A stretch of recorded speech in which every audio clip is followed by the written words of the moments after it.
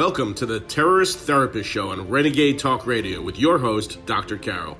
Though you may not realize that the ongoing threat of terrorism is affecting your life and that of your loved ones. Each week, Dr. Carol analyzes the hottest topics in terror and helps you and your family reach your dreams despite living in a time of terror.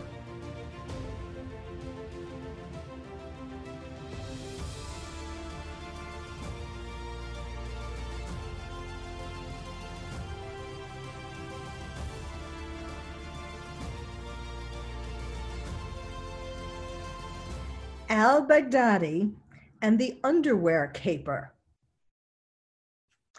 Welcome to the Terrorist Therapist Show. I'm Dr. Carol, a psychiatrist, and your terrorist therapist.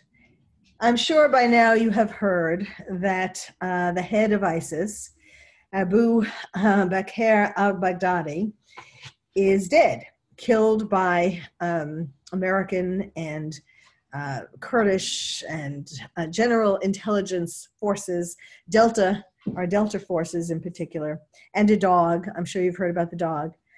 But you may not have heard about the underwear caper that helped to locate him, confirm that it was him, and so on.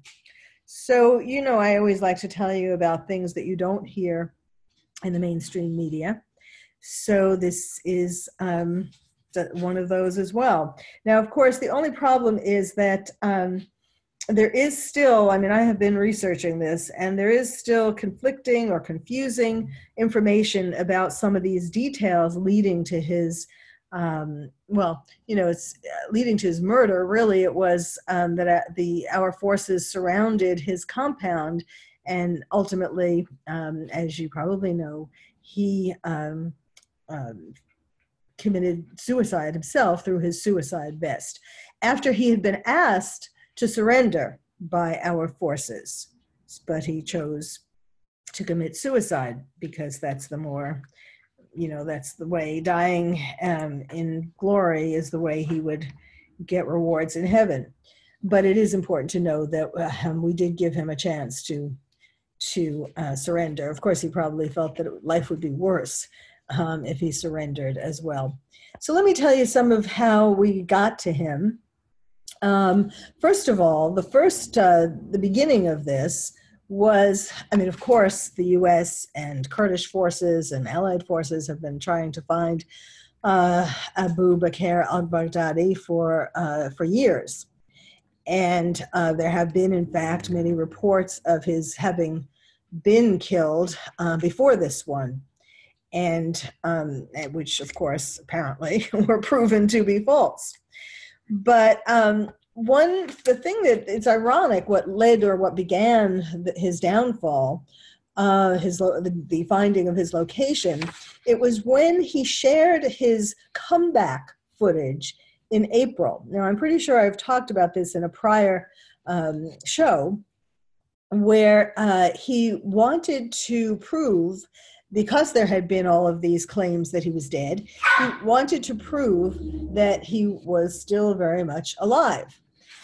And he did a video, and on April 30th of this year, an 18-minute address, and that's my dog, who is apparently not happy with my giving credit to Conan, the dog that helped in taking down Bakr al-Baghdadi. He was in this last video, which was a video, it was the first in many years, and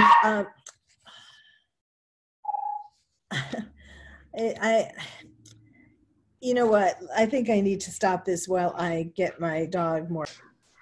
So this April 30th video that al-Baghdadi ironically created to prove to the world that he was still alive is what started his downfall and his ultimate death. In that video, he was, amongst other things, he was promising to exact revenge on the West. It was really a rallying video, not only to prove that he was alive, but to get everybody jazzed up to keep attacking the West. So now to the underwear caper. I don't know, these terrorists have a thing with underwear. You remember the underwear bomber, the man who got on an airplane with a bomb in his underwear that fortunately didn't detonate, but that is part of the reason why we all have to wait in long lines and be checked by the TSA. That and the shoe bomber, of course. Anyhow, al-Baghdadi and the underwear caper, he was tracked down after a spy was able to steal his dirty underpants for DNA tests to make sure that that it was he.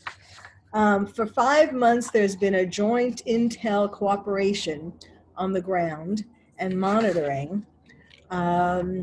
And there was a mole in Baghdadi's, with Baghdadi. He was one of his security advisors, and he was in contact with people who were helping the CIA, and the information was being relayed back to the CIA. So to prove that we needed to prove, the US wanted confirmation and to prove that their source, that the mole was real, that, it wasn't someone who's really was a spy for, or on the side of Baghdadi. They wanted him to bring something out that would have DNA on it. So he stole Baghdadi's dirty underwear, not a fun task. And that was about 3 months ago, 3 months before the raid on Baghdadi's compound. And then they wanted him to bring out a blood sample as well. And that happened about a month ago. So once these were confirmed as belonging to Baghdadi, of course, they're not explaining how they were able to do that. Then this source was taken to see Baghdadi, and I'm sorry, I'm not after, but this source, this mole, was someone, as I said, on the security detail of Baghdadi, and he was, before they knew that he was a mole, of course, they would take him to see Baghdadi because his job was to tell Baghdadi where to go to be safe, like where to move. Baghdadi was just like Osama bin Laden. Bin Laden was always on the move to try to avoid being captured. And this security source was this man who was in the security detail of Baghdadi, was brought to Baghdadi. And when he was driven to him, repeatedly to tell him where, give him advice about security, they told him to sit down on the floor of the car, or to get down, to crouch down, to not look out the windows, so that he wouldn't be able to know the landmarks, which would lead Baghdadi's enemies to him. But he was able to sneak a peek, and or peeks, and he was able to help to tell the U.S. and the people who to ultimately aid in this detection of where Baghdadi was. Now, this defector, this ISIS defector who was the mole, was will hope. There are reports, again, as I was saying at the beginning, there are various reports. Some sort of give different information than the others, but this informant was able to give detailed knowledge of his whereabouts, and because of really looking, paying attention to where he was going, even though he wasn't supposed to be looking. And he was also able to tell a room-by-room layout of Baghdadi's sanctuary so that they could plan the attack on the compound. And he was present, in fact, during the gun battle, and then he was taken to safety 2 days later along with his family.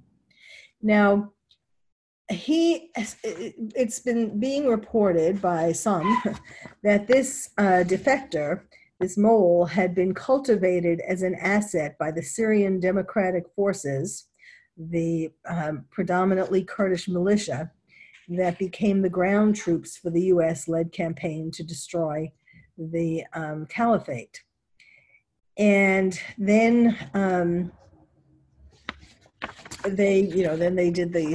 he had to prove that he was genuine and so on. And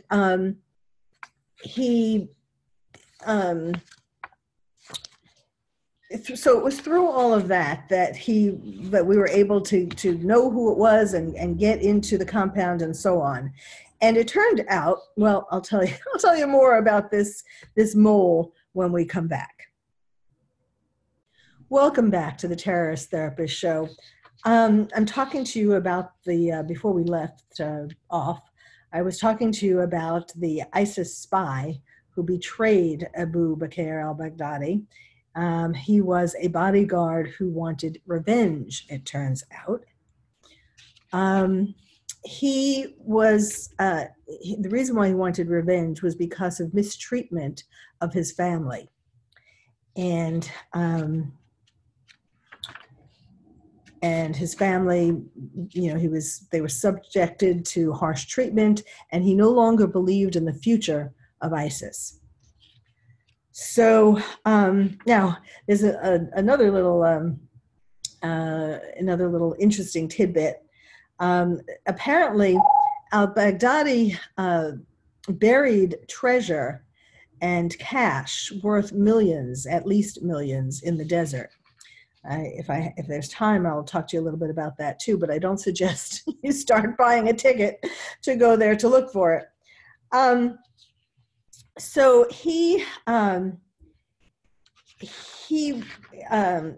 only did he provide information about the floor plan of Baghdadi's location, but also information about the escape tunnel, which, of course, as you probably know, ended up being Baghdadi's tomb, because that's where he blew himself up after he was being chased, of course, by American forces. Now, let me tell you about some other part. So, getting back to the treasure hidden in the desert by al-Baghdadi, there is someone speaking out. Now, as I mentioned earlier, there are varying and conflicting reports about these various things that I'm talking to you about. The underwear caper is pretty definite, however.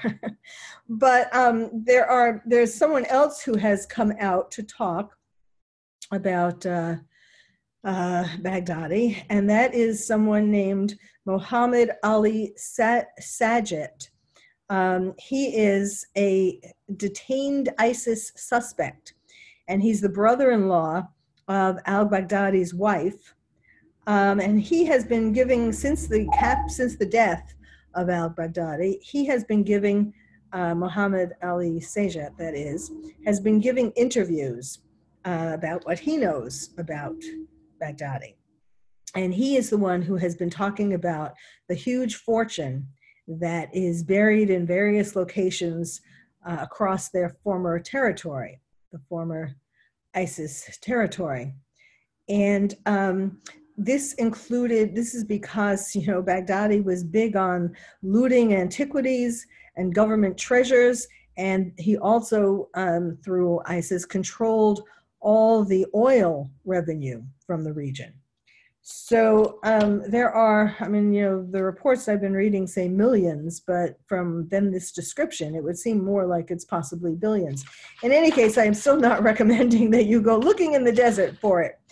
But there probably will be people who, now hearing these reports, will do just that. I don't mean necessarily people coming, well, I don't know. I was going to say I don't mean necessarily people coming from the West, but then again, if people are coming from the West to join ISIS, I guess it would be equally, one could conceive equally of someone doing equally crazy things, which is would be to go looking in the desert for these treasures. And also Baghdadi, part of his stash is also from donations. It's also cash, and it's donations from regimes and individuals who wanted to support ISIS.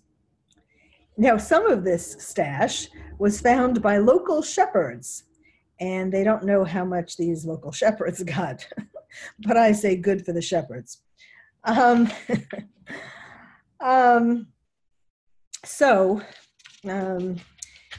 there have been, of course, you have presumably seen President Trump talking in the media about the capture, and certainly taking his due of credit. I mean, he deserves the credit for this, because this has been a year, he has been trying through, of course, the military and intelligence and so on, trying to locate and cause the death of Baghdadi for years. So he does deserve credit for this. There are some who have criticized, well, there are people who criticize everything Trump does, but there are some who criticize the fact that he was talking about how Baghdadi died a coward, not a hero.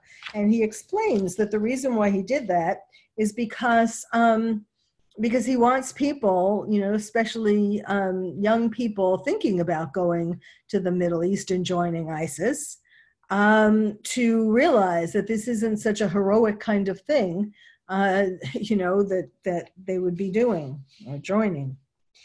So, what else? There are, one of the things that I found particularly interesting that we haven't been hearing about was the beginnings of Abu Bakr al-Baghdadi. He was, well, first of all, you may know that there was a $25 million reward for his capture, or presumably his death.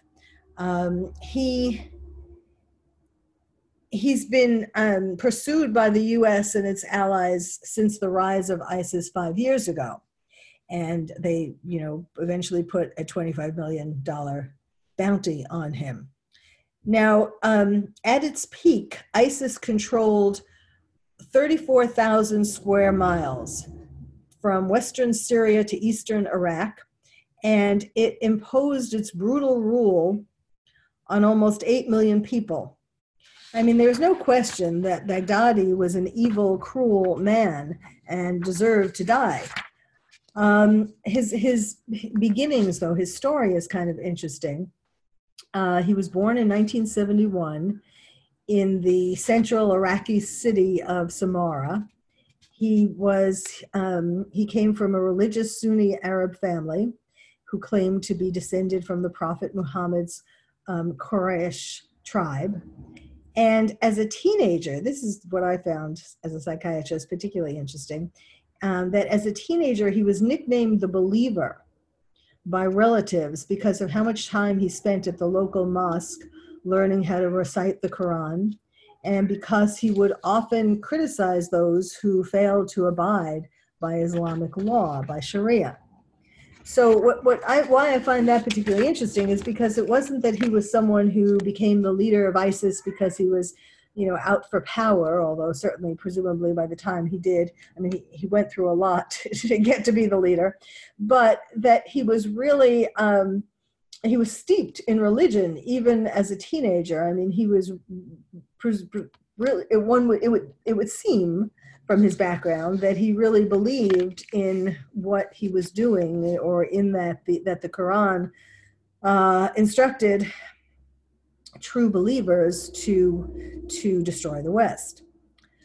So he finished school in the early 1990s. Then he moved to Baghdad. He's very well educated. He got a bachelor's and a master's degree in Islamic studies. And then he embarked on a PhD at the Islamic University of Baghdad. And while he was a student, he lived near a Sunni mosque in Baghdad, and he was described as a quiet man who kept to himself, except for when he taught Quranic recitation and played football. It's kind of an interesting way of, it's hard to imagine the leader of ISIS playing football, but he did. It's sort of a juxtaposition to the pictures that we see of him in his more recent years. He played football for the mosque's club, and and then when the U.S. Toppled President Saddam Hussein in 2003, he began helping to found an Islamist insurgent group that attacked U.S. troops and their allies. And in this group, he was the head of the Sharia committee. So all along, he was really particularly focused on religion. And then I need to take a break now, but when we come back, I'll tell you about, in case you don't know about this, it's really, we almost had him 15 years ago, and that's kind of sad considering all that he has accomplished, all the evil he has accomplished in these 15 years. So when we come back, I'll tell you more about that. Welcome back to the Terrorist Therapist Show, where I left off talking about how Baghdadi's rise from being a teenager who was nicknamed the Believer and very, very ensconced from a very early age in his religion, ultimately pursuing it in a very extremist kind of way. And so when we left off, I was saying I was going to tell you about how we had him at one time, and we gave him up. In 2004, he was detained by U.S. troops in the city of Fallujah, and he was taken to a detention center at Camp Bucca, I guess. And that has been described as a university for future leaders of ISIS. And because the inmates in this camp became radicalized, it was kind of like what happens in jails nowadays. The inmates of this camp became radicalized, and they were developing important contacts and networks. And in this camp, he led prayers, he delivered sermons, he taught religious classes. And sometimes the U.S. administrator asked him to mediate disputes.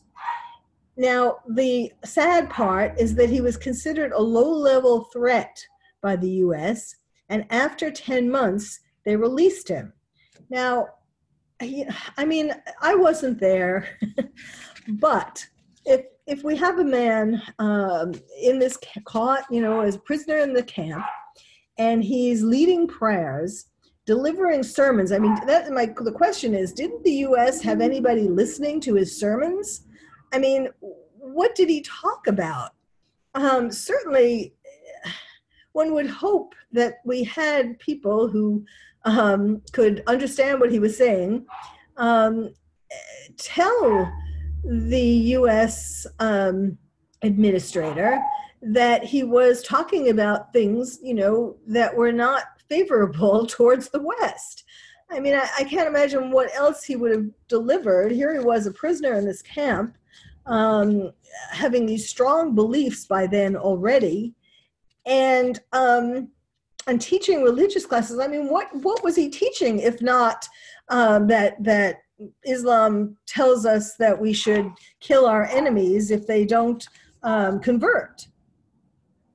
So I don't know, but anyhow, he was considered this low-level threat, and a Pentagon official in 2014, years later, so 10 years later, a Pentagon official told the New York Times, quote, "He was a street thug when we picked him up in 2004. Well, clearly they underestimated him, because he was a man by that time, he was very well educated. very religious, very involved obviously in anti-U.S. this group that he helped found. Why would they think that that he shouldn't have been let go? This Pentagon official continued to say, it's hard to imagine we could have had a crystal ball then that would tell us he'd become head of ISIS. Well, yeah, maybe not head of ISIS, but certainly dangerous enough to keep. Then after Baghdadi left this camp, he is believed to have come into contact with the newly formed Al-Qaeda in Iraq, AQI, which became a major force in the Iraqi insurgency and gathered notoriety for beheadings and so on. And then basically what happened after that is that he rose through the ranks. And then just to remind you, he did, he was very much involved and intent on creating the caliphate. And he did release a video in 2014. He did release a video this is the video that, the only video before the more recent one, the one this year, in which he delivered a sermon at the Great Mosque. And it was supposed to rouse a lot of support for ISIS and bring recruits, which it did.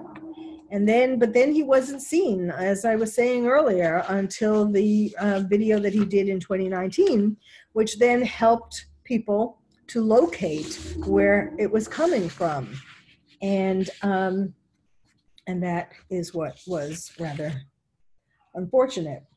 Now, there are different assessments. What's going to happen now? So, okay, ding dong, the witch is dead. Al-Baghdadi is dead. So what does that mean for us in the West? Is it a good thing? I mean, sure, it's a good thing. We can I think all agree that it's a good thing because he was a very evil man and he would have continued to kill people and torment people. I mean, direct his troops, direct ISIS members to do that and to recruit more ISIS members and so on. There's no question, but that this was a very powerful and important coup that was done, that his death is very significant. But now there are people who are saying that ISIS is dead now, because without him that ISIS is finished. Now this is the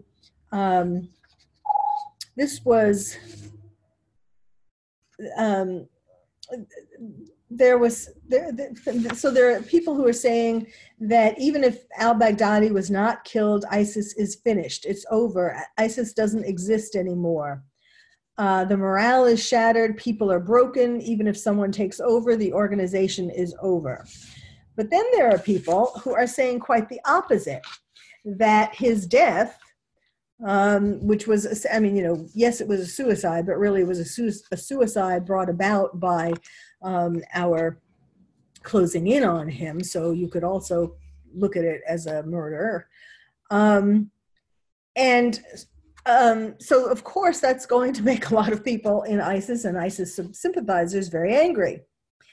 And so there are some who are saying, we're in fact, our security forces and intelligence and so on are becoming ready or looking for a revenge kind of attack or attacks, some kind of revenge for his death. And so bottom line, we don't really know what's going to happen. We do know, however, just recently, the ISIS has named a new leader. His name is Abu Ibrahim al-Hashimi. But we don't know very much more about him although President Trump is saying we know who he really is. There are reports that perhaps this isn't his real name. His full name, Abu Ibrahim al-Hashemi al-Qurashi. And so he's being called the new leader, ISIS's new leader and caliph. And, it's not by happenstance that they're also calling him the caliph, because the idea is that just because the land, the caliphate, the land has been destroyed by Western forces and Kurds and so on. Our Kurds have been it must be said that Kurds, if it were not for the Kurds helping the U.S. and allied forces, we wouldn't have found Baghdadi by now, just now.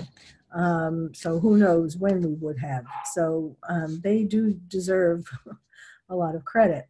But anyhow, so the point of calling the new leader a caliph also is to make the point that the caliphate, isn't dead. That just because the land, the original one was destroyed, doesn't mean that there isn't going to be one in the future. So let's see. So who is he? He's been described as a prominent figure in jihad. A veteran jihadist fighter who had fought against the U.S. in the past. He claims, just like al-Baghdadi, to have been descended from the Prophet Muhammad. And there are still at least between 14,000 and 18,000 members of ISIS in Iraq and Syria, including up to 3,000 foreigners. And that doesn't include all the people who have been going back to, who have come to the Middle East and are now trying to go back to where they came from. So, ding dong, Baghdadi is dead, but ISIS isn't. Thank you for listening to the Terrorist Therapist Show. I'm Dr. Carol, your terrorist therapist. If you would like to find out more about terrorism from me, your terrorist therapist, visit my website, terroristtherapist.com. And if you're a parent or teacher and want to build stronger nests for your kids to become more resilient, check out my new award-winning book, Lions and Tigers and Terrorists, Oh My, How to Protect Your Child in a Time of Terror. It's the first and only book about terrorism for kids. You can find it wherever books are sold or directly from the publisher at terrorismforkids.com. Terrorism, 4, kids.com. I'm Dr. Carol, your terrorist therapist. Thank you for listening to the Terrorist Therapist Show on Renegade Talk Radio with your host, Dr. Carol. We hope listening to the show has made you feel calmer, more resilient, and more able to reach your dreams despite living in a time of terror. You can also check out past shows on Renegade Talk Archives for more insights.